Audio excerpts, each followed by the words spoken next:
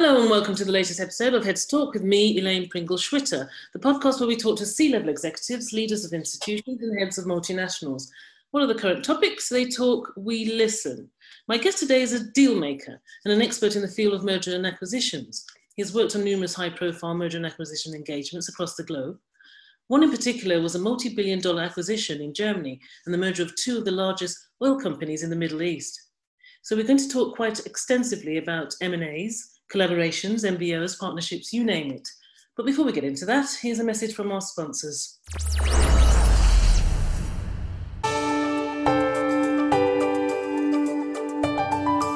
This episode is sponsored by KPMG. In today's ever-changing climate, agility and flexibility are essential to maintain, grow, and understand in an uncertain world.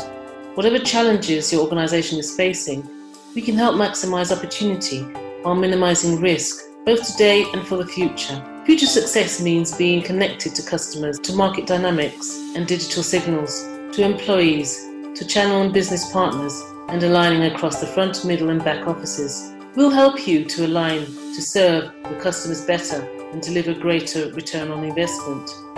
With deep sector insight and the latest thinking, KPMG Connected Enterprise provides a sustainable, risk-optimized route from strategy through execution with the tools, methods, frameworks, and solutions your organization needs to succeed in today's turbulent world. KPMG Connected Enterprise can offer you an insight-driven, digitally enabled roadmap to efficiency and agility that delivers sustainable growth to your organization today and tomorrow. Start your digital transformation journey now with KPMG Connected Enterprise.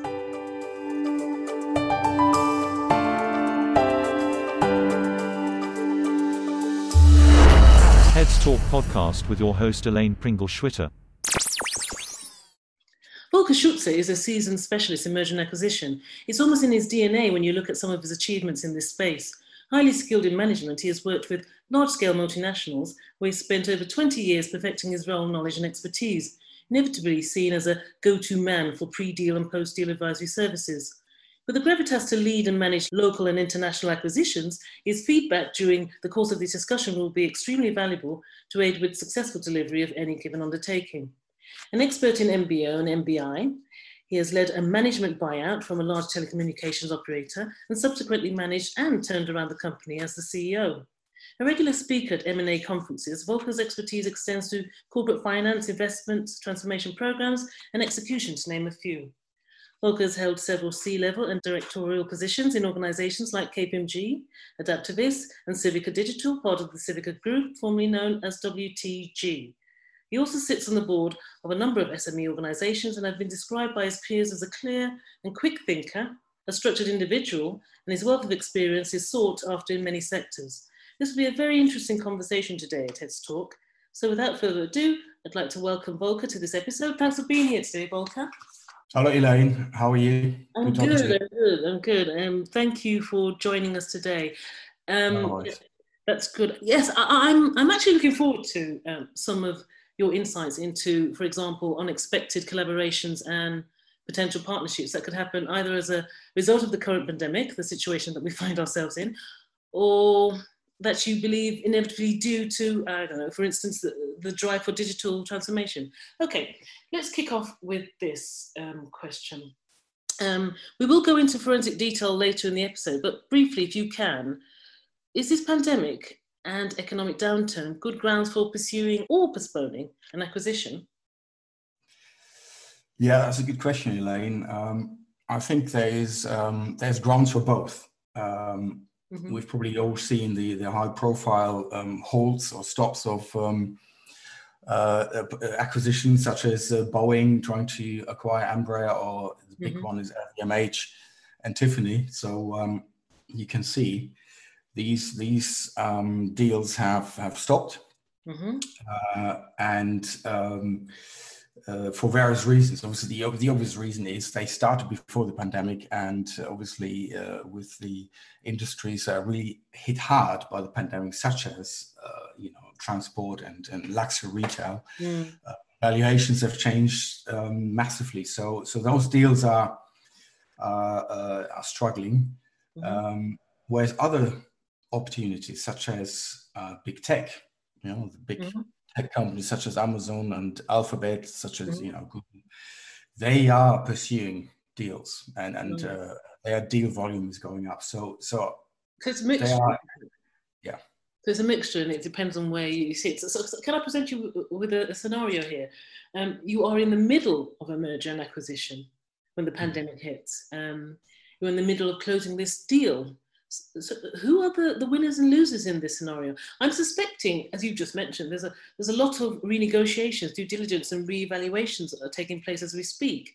What is the legal positioning here? Again, a good question.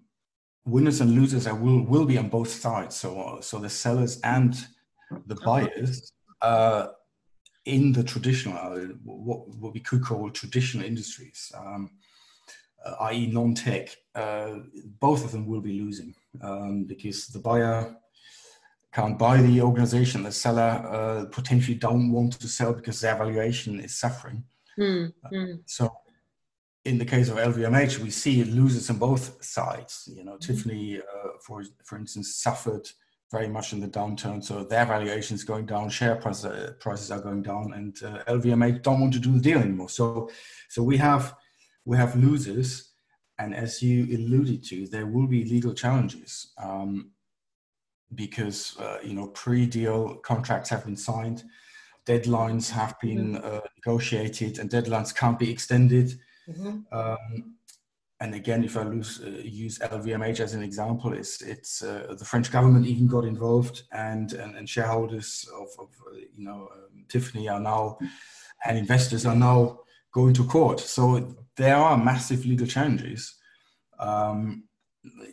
forced by the pandemic, and you can see the agenda on both sides. As I said, there are losers on the selling side and losers on the buying side, and the investors are sitting in the middle. And the sellers want to get the deal done at the high valuations, and the buyers don't want to buy it. So you're seeing a lot of behind the scenes legal challenges as a result of this. It's just another thing to add to this pandemic, a negative thing. All right. Yeah. I mean, on the other hand, every contract can be negotiated. And should be negotiated before you go to court, because there will be scenarios where both sides, can meet in the middle, and that should be strategy number one, rather than playing hardball and go to court. So I think there are still a number of deals out there that can be completed even during the pandemic. I actually thought, when I thought of this question, I thought the losers are more on the seller sides as opposed to the buyer sides. So it's interesting that you said that the losers can be on the buying sides. So I want to sort of expand on that question. As we talked about with the pandemic, many of the businesses we know have hemorrhaged. Organizations are folding, hibernating, downsizing, and divesting. It's hit the startup community very badly. A lot of technical resources, great ideas, and niche offerings are disappearing. M&A hotspots have emerged out of this. I'm assuming those savvy acquirers, or the buyers, as I've just mentioned, with very healthy credit facilities, cash flows, and positions in the marketplace, are seeing this almost like, a child entering a sweet shop and picking their preferences based on potential growth, usually those in the digital space as opposed to the old traditional space, and in doing so, being ahead of their competitors who are literally doing a stock check, still in the mode where they're trying to survive this pandemic, and actually talking among themselves of what are the next steps. Who's looking at this? What opportunities are you seeing? And what are the unexpected situations that are unfolding here? Volker, just talk us through some of this. Yeah, as we said at the outset, big tech and other tech companies are out there, and they're fishing. So they are inviting their partners to the dance, and there are loads of potential deals out there for startups. But are they favorable deals for startups, or are they favorable for the big corporations? Yeah. I mean, what we see are the big corporations, and as I said, they are hotspots, and in these hotspots, valuations go up, and we see winners potentially on both sides, so on the seller and buyer side. But as you also mentioned, we see the flip side where startups are struggling, and startups that struggle obviously struggle for cash, and that's one of the biggest problems that they have. And savvy investors and savvy acquirers will take advantage of that. So that's one of the issues that startups need to be aware of. So can we fend off those potential, let's call them sharks? Can we fend them off as long as possible? What would you suggest to them? I mean, what would you? I don't know. What would a good deal look like for them? They're folding. They're hemorrhaging. They can't survive. Elements of their business is very good, and in the right hands, it can go far. What would you suggest to them in terms of the whole in the old space of merger and acquisitions and management buy-ins and that sort of stuff? Well, what would you sort of advise them on? Well, it can go either way. I mean, if there is a survival strategy, if there is a silver lining, try to survive. There is debt out there, as we all know. They are, the governments offer their corona debt. There's venture debt out there, so there is debt out there that they can take on if they believe the pandemic is a temporary downturn, and after the pandemic they see growth. If, however, there is absolutely no chance, you can always go through the insolvency. Let's move on. Let's go down a level into some detail here. This pandemic is not going away anytime soon, and we are in the second wave now. So we all have to find a workaround of some sort.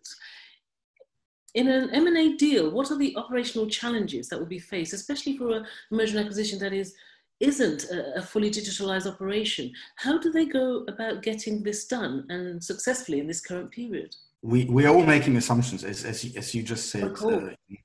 The pandemic is not going to go away anytime soon.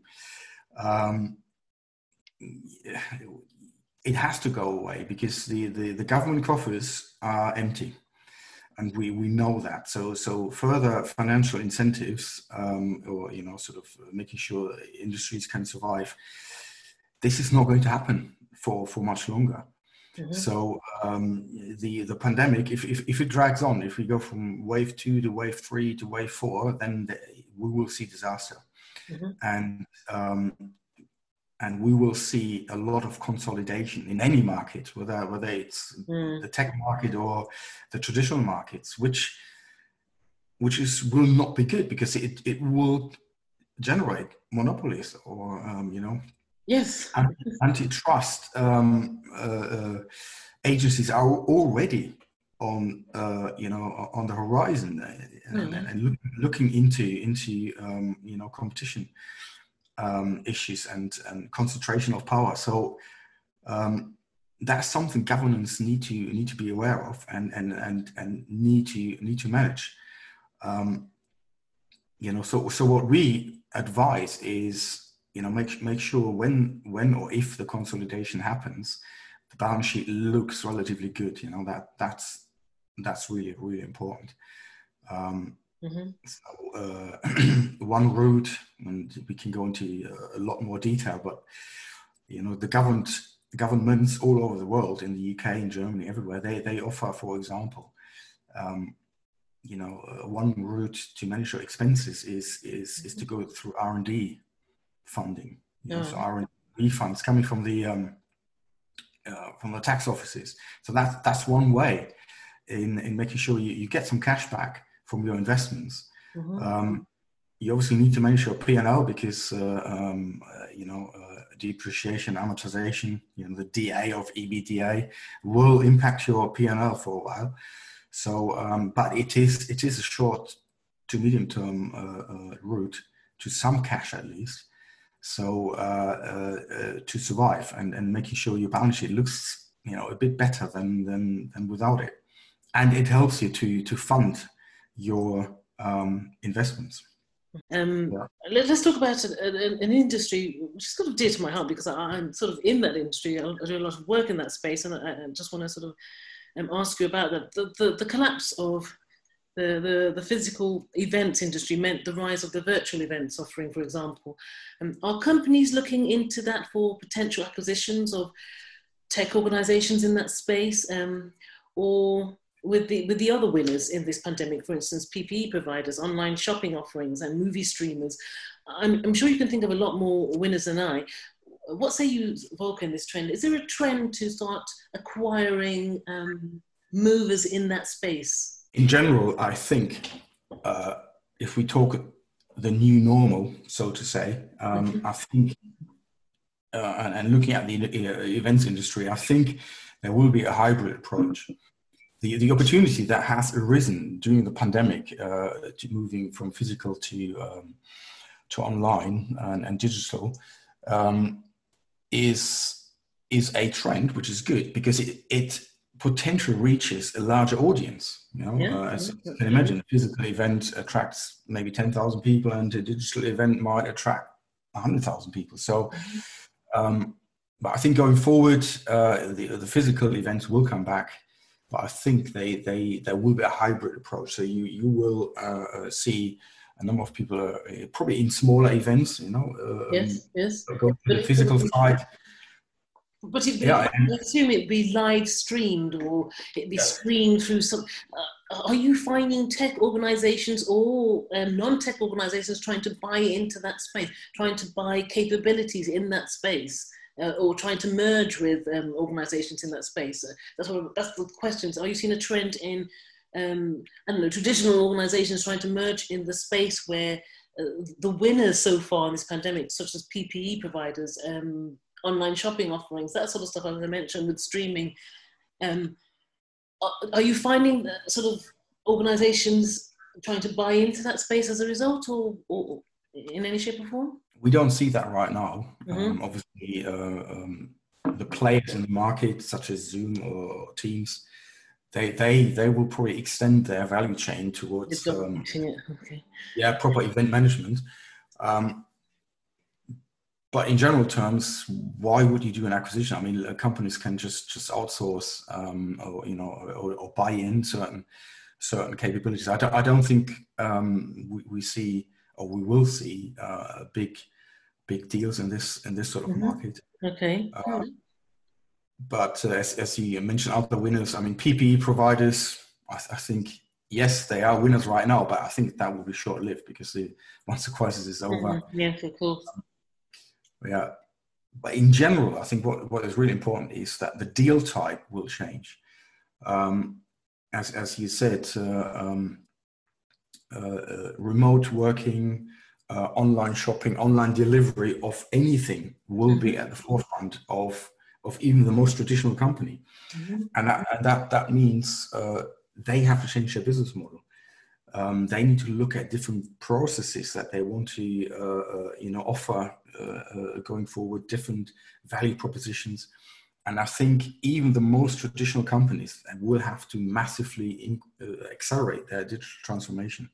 And there, I think we will see loads of deals where companies buy in. Yes, they would have to buy in that, because I assume they don't have it readily within their organizations, especially if they're extremely traditional ones. They would have to buy that in with small niche companies that can provide that service.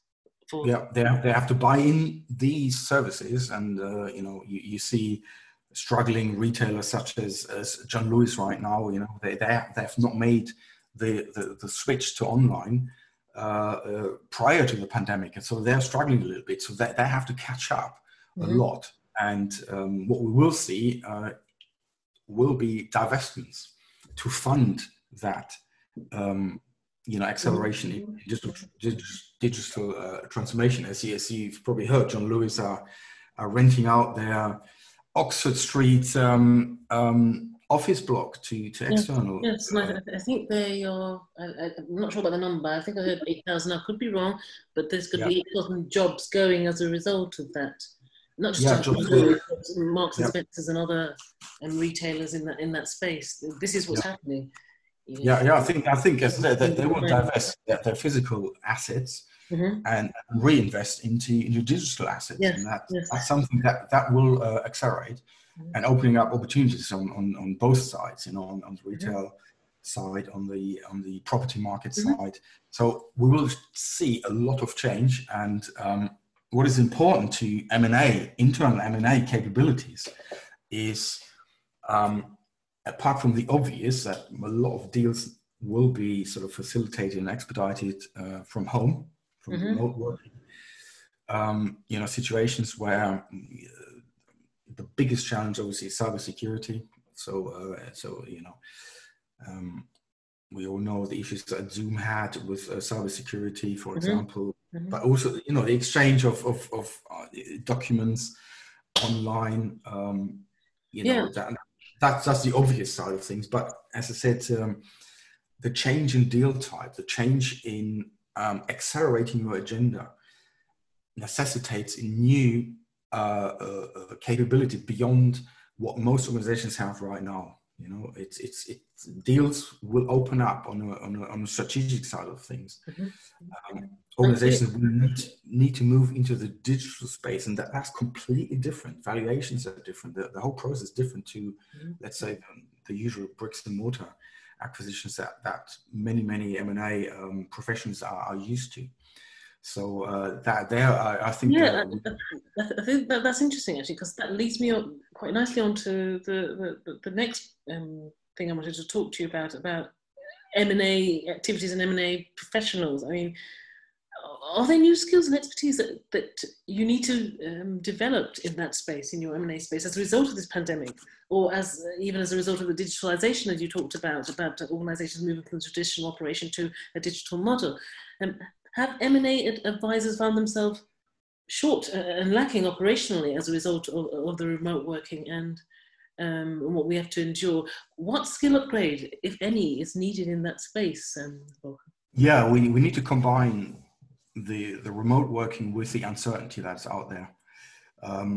We all hope the pandemic will go away, but I think the uncertainty will still be there, also augmented by Brexit, for example, in Europe. So dealing with uncertainty is a new skill set. Previously, in the M&A process, you have your data room, and the data room is static, more or less. You go through the paperwork, and it's that sort of accounting style capability that used to be in demand. Now it is uncertain. A data room is old as soon as you put it up. And data rooms are now digitized, so the data changes all the time, and M&A professionals need to make judgment calls. That's a capability in itself. How is there a COVID element that I should offset? Is there maybe a bonus that I can apply? Is my valuation correct? By just looking at the current balance sheet, let's say, at the current data that is in front of me, or can I apply a premium because the world will move towards me going forward? Or the other way around, do I need to discount because the world is moving against me? So all of these are completely different capabilities, and professional M&A organizations that are at the forefront, and they're thinking ahead. They are making these recruitment decisions now to make sure when we get out, we are there. All right. To be opportunistic. Yes. Because one further thing that will happen operationally is the deal volume will go up. It has to go up. So right now what we see is a lower deal volume. Deals are probably not as prevalent as they are right now, but it will go up. There will be many more smaller deals rather than a few large deals. Right. And then being opportunistic, looking out, where's the next deal, is critical, and that divides the leaders from the losers, so to say. If you really professional M&A acquirers are setting themselves up for the flurry of deals coming, and the laggards will suffer. They will invariably suffer going forward. So in essence, it'll almost be your skills will be changed up almost beyond recognition. Am I right in saying that going forward? Yeah, you have to augment your teams. I wouldn't say maybe beyond recognition, but you have to augment your M&A teams with strategic thinking individuals who can make sense out of the uncertainty, who see an opportunity when it arises.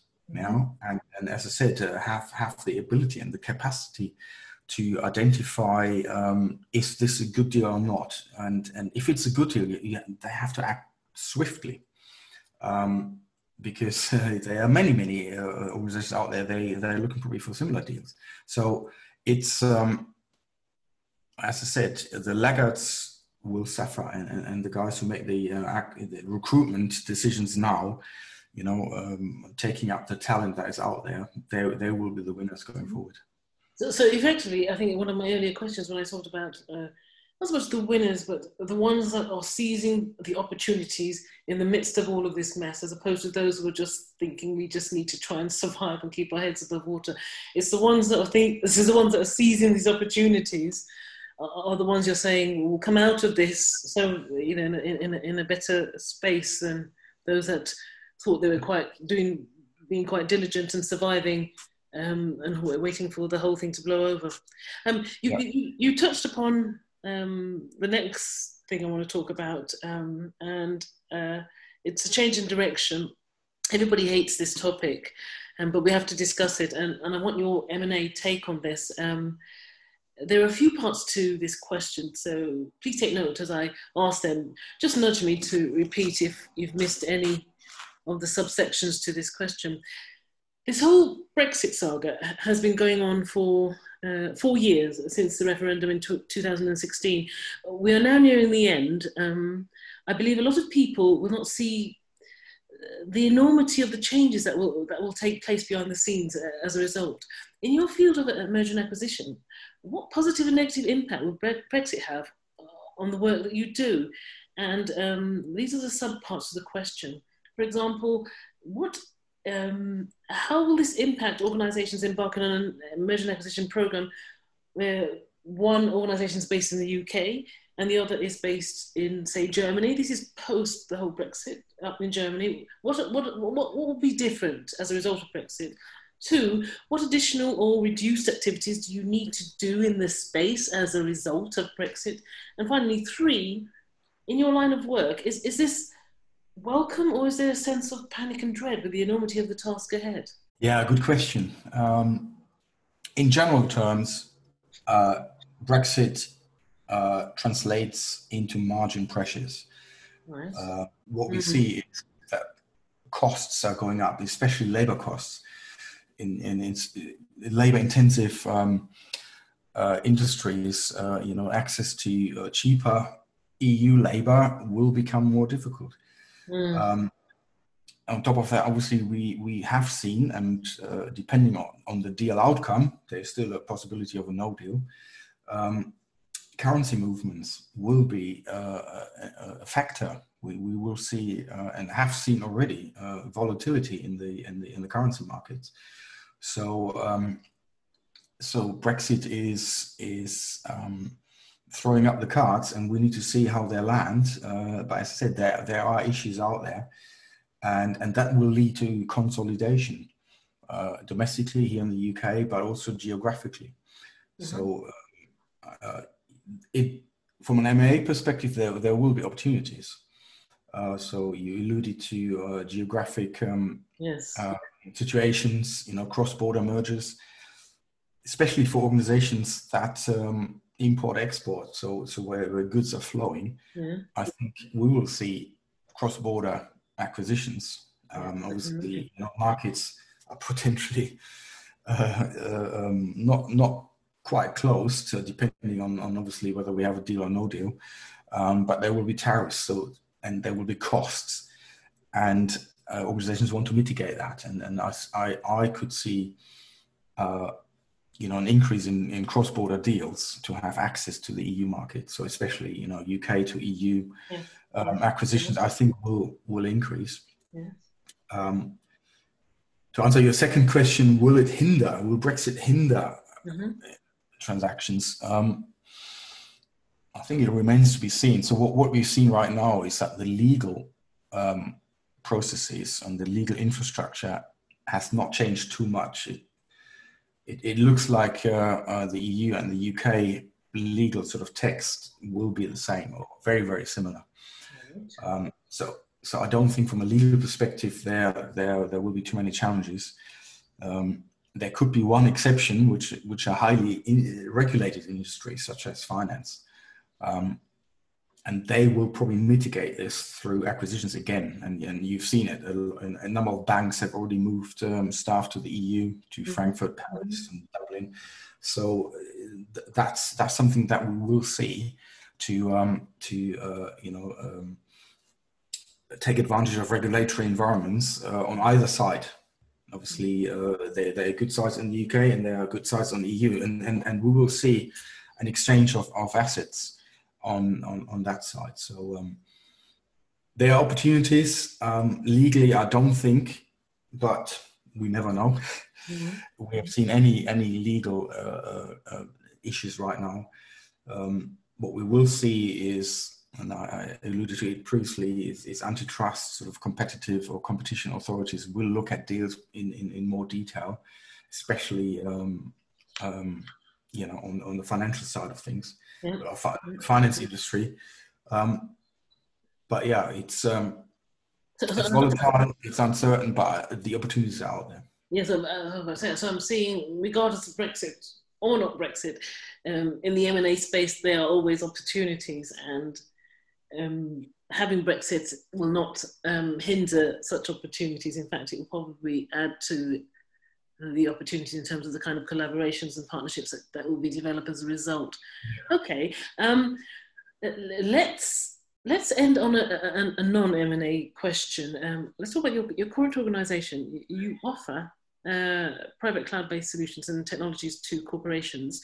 Due to the increased requirement and need to work remotely, there is also an increased need to manage and protect the security. I think you talked about it very briefly about cybersecurity, the security of an organization's or individual's data. What are the war stories that you have seen or heard about when organizations do not go down the private cloud-based route? What can you tell my listeners, and what do you advise your clients? Yeah, we need to differentiate between cloud deployments such as private cloud or public cloud. Yep. And also the strategic impediment. Why are you moving to the cloud? And if you do, have you thought about your business objectives? Because it is critically important that an organization, a CIO, a CFO, a CEO, that they think about the reasons for a move, and that they start thinking about a cloud service offering. So what cannot happen is a lift and shift where a CIO says, "Oh, I hear the cloud is good. Let's lift and shift what I have into the cloud." This will not work, and especially in a public cloud, it will create issues such as security issues. Because a public cloud like Amazon, AWS, Amazon Web Services, they don't help you. You need to manage your security infrastructure. You need to manage your processes in that public cloud. Whereas in private cloud like ours, we have all of that in place. So you don't need to overstretch your infrastructure and managers to think about new processes, to think about what is the optimal infrastructure and the optimal architecture, because all of that is already in place in the private cloud, and we offer the platform as a service. So that's critically important. And with it comes the security, because we look at that very specifically to ensure, the organization is safe. So these are the factors. A CIO, I know they're under pressure. They are under pressure from their bosses to digitize quick. And but it's important to take a step back and making sure your business case is convincing. Because so you turn them to sort out the whys first. Yeah, because what we've seen, and part of our war stories is what we call pilot stall. So organizations go about and say, okay, let's run a pilot in the cloud and let's see what happens. And then they realize the benefits are not that great, and the costs are actually going up. Mm-hmm. And then suddenly the pilot stalls because the management team says, hold on a second, I can't see that this is a convincing case. And which will be a loss of time. You will have wasted resources. Chaos ensues in the organization, and it is critical to run a cloud migration initiative professionally and from a strategic perspective to avoid what we call pilot stall. Other situations we see is gridlock, a cloud gridlock, because there are too many initiatives and then they're jammed up in a queue. And as I said, especially in public clouds, the sort of the automation architecture you want to build up is hard to build.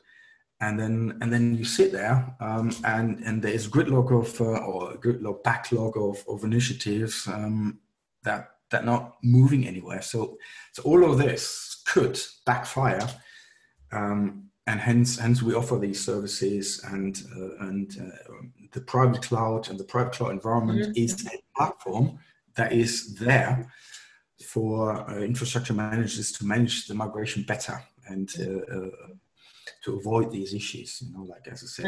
And as you say, you have seen some of these backfire. I think for my listeners, if you would like to have a conversation with Volker about this or enter into a dialogue with him about this, I will put a link to his organisation in the episode description, and from there you can take it and please go directly to Volker himself and talk to him about some of your needs in that space.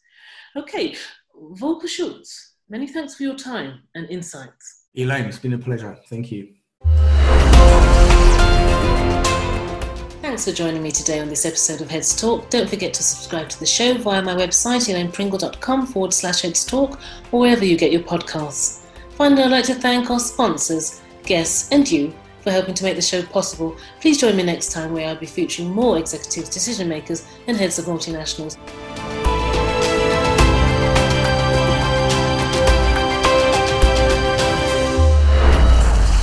Heads Talk podcast with your host Elaine Pringle Schwitter.